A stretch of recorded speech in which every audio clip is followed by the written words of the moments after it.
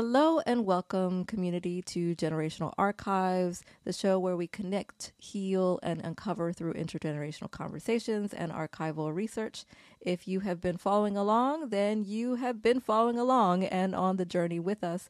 I am Dr. Reina J. Leon, and I am a co-host, part of the mother-daughter duo for this podcast. And I'm with my mom, as always, Dr. Norma Thomas. How are you going to introduce yourself today, Mommy? Hello, and I'm glad you've been following along, hopefully. And again, if this is your first time, I hope it will not be your last. Excellent. And we also hope that along the journey of us sharing stories that are vulnerable and intimate, that you yourself are inspired to ask the questions, to do the research, and share with your people the stories that are part of your beginnings. So today we're going to actually talk about beginnings with birth stories. But before we share that, a question, which is one that I just found on the internet, just to Google, what are some good check-in questions? Oh, how do you spend most of your time? So, Mommy, how do you spend most of your time? Well, that was an easy answer because most of my time lately is with my grandchildren. So I help with childcare responsibilities with my two grandchildren. Which is wonderful, a great gift that you and Papi are able to do that work with us. But also it's a great gift of our community that during the pandemic, we made choices, and my family chose to move from California back to Pennsylvania. But you also made a big choice, which was to sell your house in Western Pennsylvania in Hopwood and move to 15 minutes closer to us in Philadelphia, the city where I grew up. And we have this little pod that has been functioning since, midway through the height of the pandemic, where we see one another almost every day. And my children benefit from you all picking them up and Boppy making the snacks, insisting on the snacks, and going to the grocery store and buying a balloon or buying some candy that they don't need or the toys that they don't need. But the ability to walk alongside Boppy or you and just have that immersion in connection is this incredible gift. So how do I spend most of my time? Probably playing around too much with artsy things. Some days I'm making stuff with my kids. For example, yesterday we made foot paintings. That was a lot of fun. So I brought out my special paper, a roll of like brown butcher paper, and we painted each other's feet, and they did foot paintings across this roll of paper, and then it required a whole lot of cleaning afterwards, but it was amazing, and the kids had a lot of fun. So again, a lot of time with the kids, and also a lot of time devoted to creative practice. And this, right? Like we spend a lot of time together, so that's cool. So we're going to transition into birth stories. Why? So I'm the one who came up with this idea because first I could swear I read this in a book, but I cannot place it, where the character was talking about how every year the mother would tell the child their birth story. And I think that that's an incredible gift to know the very beginnings of you and the very beginnings of your relationship with your mother too. So there's that. Also, my kids go to a Waldorf school, inspired school, and that's a part of their tradition too. They invite parents to come in and they give the parents a beeswax candle and some beeswax additions, all these different colors, so you can make beeswax candle that will follow your child for their birthday or half birthday all throughout their years at the school. And they ask, or at least in the tradition of this school, they ask the parents to say some things about their birth story, about who they were as a little one, the youngest, and how they have changed and grown over the years. And so it becomes this classroom ritual where the teacher can share what they have learned from the parents and everyone comes to know that person even more deeply, and I'm sure they see commonalities in the stories, as well as just making this beautiful connection with one another as whole people, and not just who they are in the classroom, but who they are within their families and communities. So I like that idea. And so I thought that we should talk about birth stories. And so then I asked you about your birth story, as far as like how the birth story for grandmom birthing you. And you said what? Well, my birth story, I don't know a whole lot about. My actual birth story, I was born on a army base in Columbus, Georgia, and came to Uniontown to live my first year. My understanding is that most of us were small babies, small compared to what they talk about now. That we were small. In the last episode, we talked about the siblings that are twins, that they only thought there was one because, of course, there was not ultrasounds and those high-tech things that they have now. And so my actual birth story, I don't know a whole lot about. Well, and I didn't know until we were talking about preparing for this episode that grandmom had small babies, because that would have been useful when I was having my own babies. And doctors were saying, oh, you have gestational diabetes, which is what I developed with both my pregnancies. They're going to be giant babies, and I had all this monitoring and everything. And then it got to the point of, oh, your babies are too small. They're too small babies. And I was like, what are you all telling me about the size of these babies?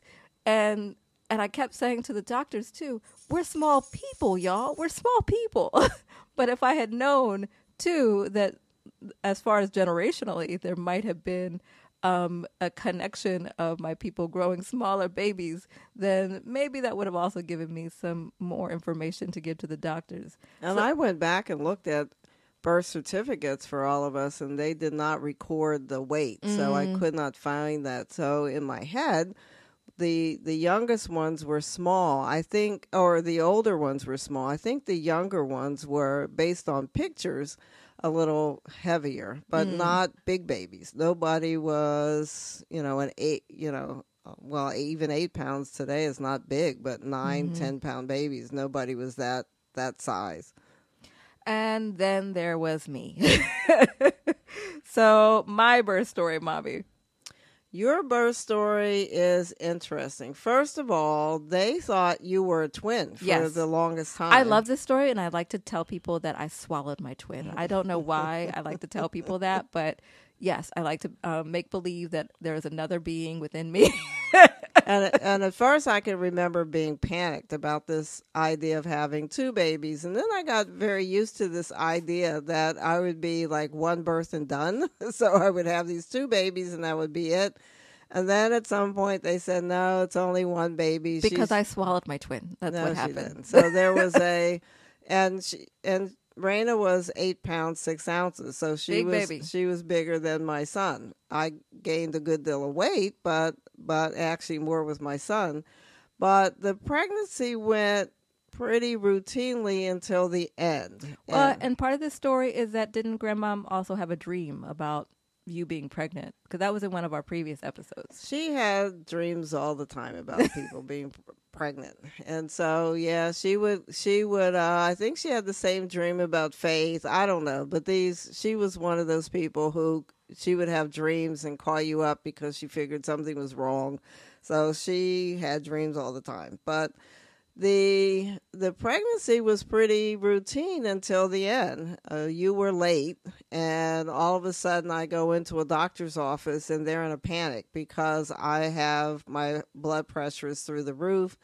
They put me in the hospital, and I was in the hospital on total bed rest. I could only go from the bed to the bathroom, back to the bed. And I was in a single room by myself for a week, and I'm begging to go home and begging to go home. I'm looking at TV. It's the same week that Ronald Reagan was shot. So that was the news of the day. And I'm calling people as the news is coming over the screen. I'm calling my job because my intent was to work up until they dragged me out of the building. And unfortunately, I had to leave a little early. So that was the first warning that things were not going to be as normal as we thought. Then when I actually went into what I thought was labor, I went into the doctor's office. You could see from their faces that they're kind of panicking, and they instantly said, this is going to be a cesarean. You had asked me why they knew that. I can't remember what they said in terms of the reasons why, but that is what they said. And I get to the hospital, and the hospital has no operating room. So I was at the hospital. I know in the morning, you were not born until about 4:30 in the afternoon. So I was in labor all that time, everyone knowing that the birth had to be cesarean, being very concerned about your status, people coming in and like my husband and I had gone to these birthing classes, so he's trying to tell me to breathe, and I'm like, it's not going to do me any good. They have to do surgery for me to have this baby. I'm not having a natural birth. My sister and my mother being very upset. My sister actually, when we got in the hospital, saying she didn't like the look of the hospital because, again, she was a nurse. And she said, I can tell a lot of these people are temporary. I don't like this hospital. So that always stayed in my head. And then finally, you were born. And I was in the hospital for about a week, and things seemed to be okay. I remember having a low-grade fever, but that they sent me home anyway. You had to be under the lights for a while because of being jaundiced. So that I do remember also. But it didn't take long for me to get home and be in the most excruciating pain that I have ever been in my life. I can remember taking every painkiller that was in my house and none of it helping at all. And finally, I would not go back to the hospital until my mother had to leave. She was going to a conference in Atlanta, but my grandmother was coming. And I would not go back to the hospital until my grandmother got there. And when she got there, her and my sister, I believe, literally carried me in the car to the emergency room. I was admitted with a massive staph infection. By the grace of God, I didn't pass it on to you because that was the instant, folks thought is that I could have passed this on to my newborn. But I was in the hospital for an additional 10 days, had to have surgery. They were actually at the point of talking blood transfusions. The doctor said my mother was talking to him every day. And when she was ready, when she finally said to the doctor, I'm on my way back and I want to know something, because apparently she wasn't getting good answers. I would talk to her and she was like, I was screaming at your doctor. They're not giving me good answers. I'm coming back. They discharged me before my mother got there. And the doctor was very clear that they were discharging me before my mother got there. So she got off the airport and I was at home because the doctor did not want to face my mom somehow. But that was my story with your brother. They knew it was going to be a cesarean. Everything went pretty smoothly. They had given me one date, and then it turned out to be maybe 3 weeks later that they actually did the surgery. My grandmother was there. My grandmother in Columbus, Ohio was there. And things went smoothly, although I did wind up back in the emergency room because the same problem that flared itself up when you were born flared up again, although this time at least there was no staph infection. So I wound up back in the hospital. But other than that, the experience was very, very, very different. Well, and one thing that I want to uplift around the beginnings of me is that my great-grandmother, my grandmother, my aunt, my beginnings are very much surrounded by the strength and love and care of the women in my family. And I think that that is so poignant, especially when thinking about the birth story for my babies, which was far like in some ways very, very different, and in some ways very congruent with some of the difficulties. So with my son, there I had read so many different articles and studies around the number of Black women and healthcare outcomes for Black women, Black maternal health, that says that Black mothers are 3 to 4 times more likely to die giving birth to their babies. And it doesn't matter what the education is, it doesn't matter the wealth, it doesn't matter whatever anyone's circumstance is, Black mothers die more. And that's across the U.S. And no matter the state, all sorts of factors as far as controlling for them. And so I go into mothering very aware of that. My babies are also IVF babies, so science had to be very involved. And so they were monitored. I was monitored weekly from the very beginnings of them. And from the very beginnings was aware of healthcare challenges or health challenges of the gestational diabetes, and then being very conscious of my blood pressure and so on. So I did all the things. I had acupuncture. I had a Reiki healer. What else did I do? I did the yoga. I did daily walks for like an hour. You were connected to a birthing center. Yes, I connected to a birthing center because I did not want to give birth in a hospital with my son. And I was, especially even with the OBGYN that I was seeing, and I saw a few at the same time. I was shopping my care because I didn't like when people would not talk to me or only say, give me information if my husband was there. And I had one instance where I had just met an OBGYN for the first time, and she was like, okay, so when are we planning this C-section? I was like, that is not my birth plan. I don't know who you are. I really had no idea who this person was. My doctor wasn't there at the time. But the visit afterwards left me shaking. I was so concerned and fearful. And I told my husband, I'm never coming here again. And you have to come with me to every single visit afterwards, because I think he wasn't there at the time. He wasn't there. And I was convinced that I would be like, strapped to a bed against my wishes, right?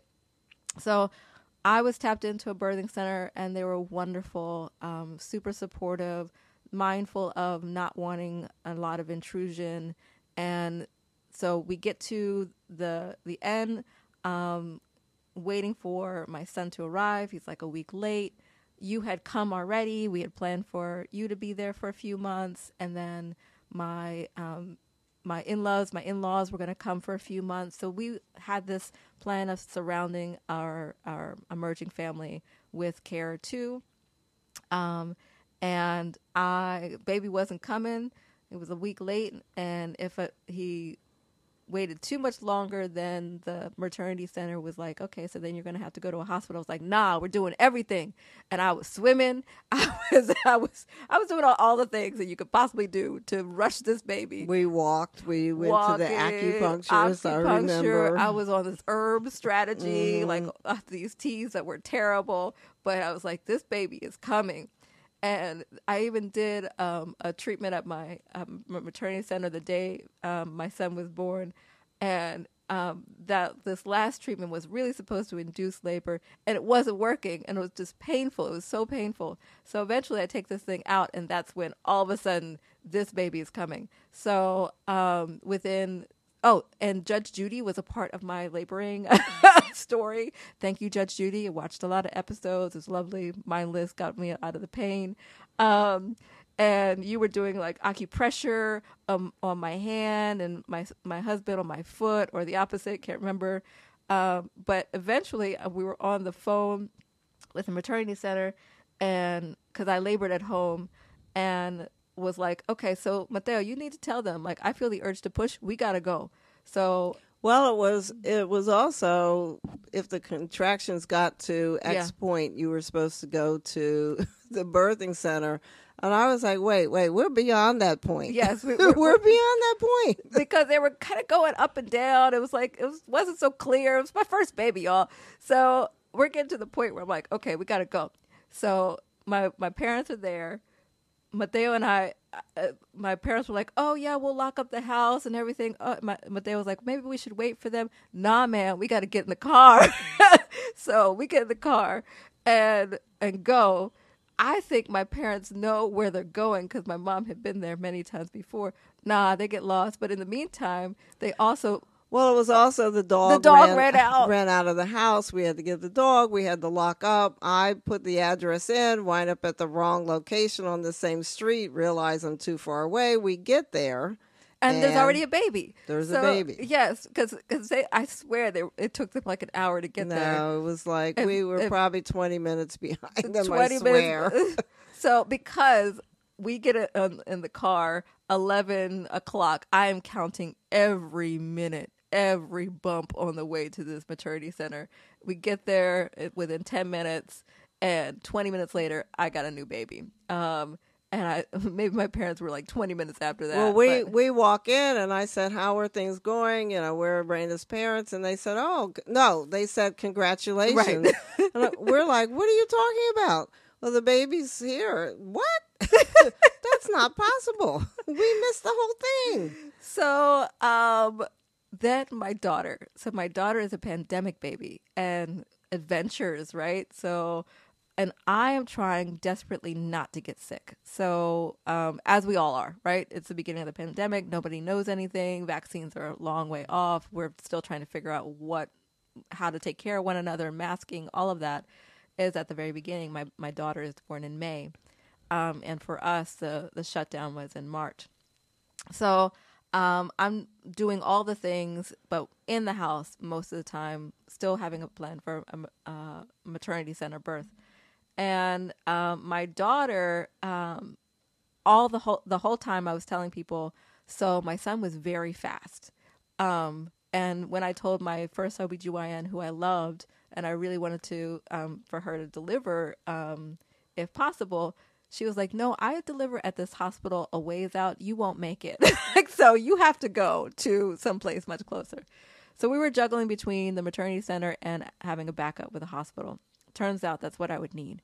So I, in my first pregnancy as well as in my second, I would have these really random cold flashes. I would just be freezing. I couldn't get warm. And the last time in May, I was so overcome with cold, I couldn't uncoil. I was in a fetal position and I just was shaking violently. And usually like a heating pad, my husband around me, eventually I would come out of it, but I couldn't come out of it. It was really concerning for my husband and my son at the time. And so they called the hospital. We go in. My crew comes in because we couldn't take my son. It's COVID. He can't go into the hospital. So I reach out to my community and like, y'all, like I need someone immediately to take care of my son. And my friend comes, we set her up with a car seat, and my son is off to her house. And I don't know how things are going to go from there. So we go to the hospital, and it's a 2-day experience because I developed a fever. My blood pressure is off the chart. They're worrying about my daughter. And all the things that I thought for my birthing experience at a maternity center, out the window. I'm in this care, and not only that, I'm suspected of having COVID, and so I'm put into a COVID isolation space. Which at the time, giving birth and having COVID, a child would be possibly separated from the mother for up to 14 days, and that was absolutely everything I was trying to avoid.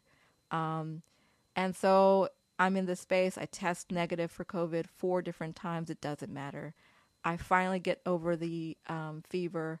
Doesn't matter. As soon as I take a shower and I was like, okay, I can finally go home, that's when my water breaks. And I'm like, well, this baby has other ideas. She is going to be born in this hospital. And pretty soon, 4 hours later, she was born. While I was watching Fast and Furious, can't remember which one, but that was my labor strategy, watching Fast and Furious on mute. And, it was a very different experience. Like, the treatment that I received at the time, I was low in one thing, so they give me the one thing, but then it ends up having me screaming in the night, or not having my community, my mom there. You had to go to back home. And I remember when you left and crying because I was like, Mommy, if you leave, you're not coming back. If you know what I know, I'm watching the TV. You're not coming back. Everything's going to be shut down. And you saying, doesn't matter. I'm gonna get in that car. I'm gonna drive cross country. And I was like, Mommy, please don't leave. But you had to.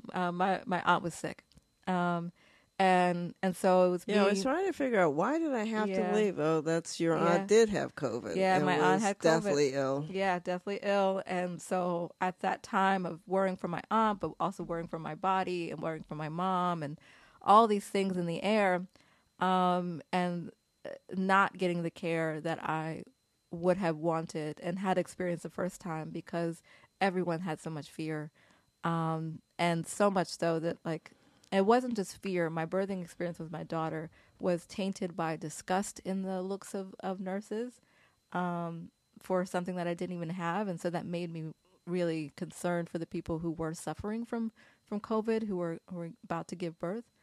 And my husband, we would have to beg for food for hours, and we were there for 2 days. But I celebrate my community, because for 2 days we're waiting for this baby to be born, and I still had my baby at home, and they scheduled it out. Their madrina, their godmother, was like, "Oh, don't even worry about this," because I was trying to control things. I was texting and trying to figure out who's on what shift and all this, and she's like, "Stop doing that. Just focus on you right now. I figured it out." And she did. And it was gorgeous. When we came home, and I was ready. Like, I was definitely ready to come home. We came home to their madrina, and my son was so happy, and there were these beautiful chalk outlines with Aurelia's name, my daughter's name, and a welcome home, and everybody was so happy. And the video with him seeing her for the first time, and he had a unique name for her. Yes.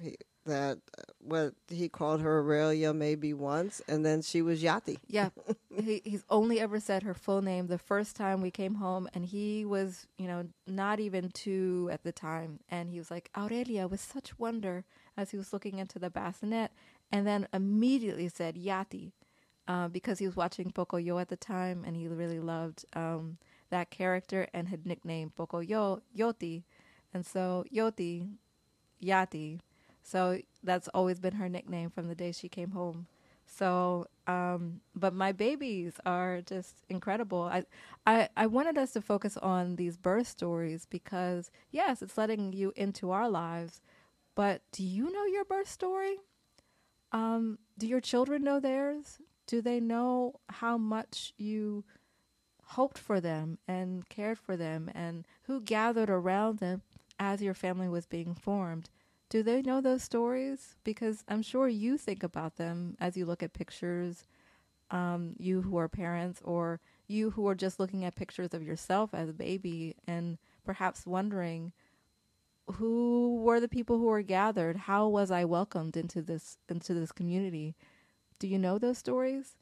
It's an opportunity to ask the questions. And one little piece of your story, which your dad is probably going to have a fit that I tell this part of the story, but apparently, because I wasn't there when he said it, it must have been in just the presence of my mother when he was there when you were born, because he was there when they had the cesarean. He was there. And he must have said something to my mother about you being a girl or not being a boy or whatever he said. My mother took it as being disappointed. And she, who loved your dad and just thought the world of him, just was ready to strangle my husband because of all the things I had been through. And I was trying to say to her, well, Mom, it's just this reaction. it's Latinx culture with this favoritism with the boys and over the girl. There's nothing you can do about that. But she was just so upset. Now, your father actually says that's not true, that never happened, that he was just happy always that you were here. But something he said gave her the impression that he was disappointed. And so he's never expressed that or acted as though that was the case ever. But he will swear that my mother was just totally mistaken. But again, my mother was a fierce advocate of her children, and by way of transposing that advocacy, it would be to her grandchildren. Absolutely.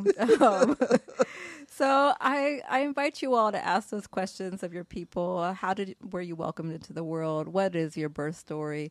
And if you are liking and subscribing, if you're subscribing, you might want to share a little bit of your comments on that. Oh, I discovered this, or you are welcome to engage with us on Instagram. We love to read your comments. Yeah, absolutely.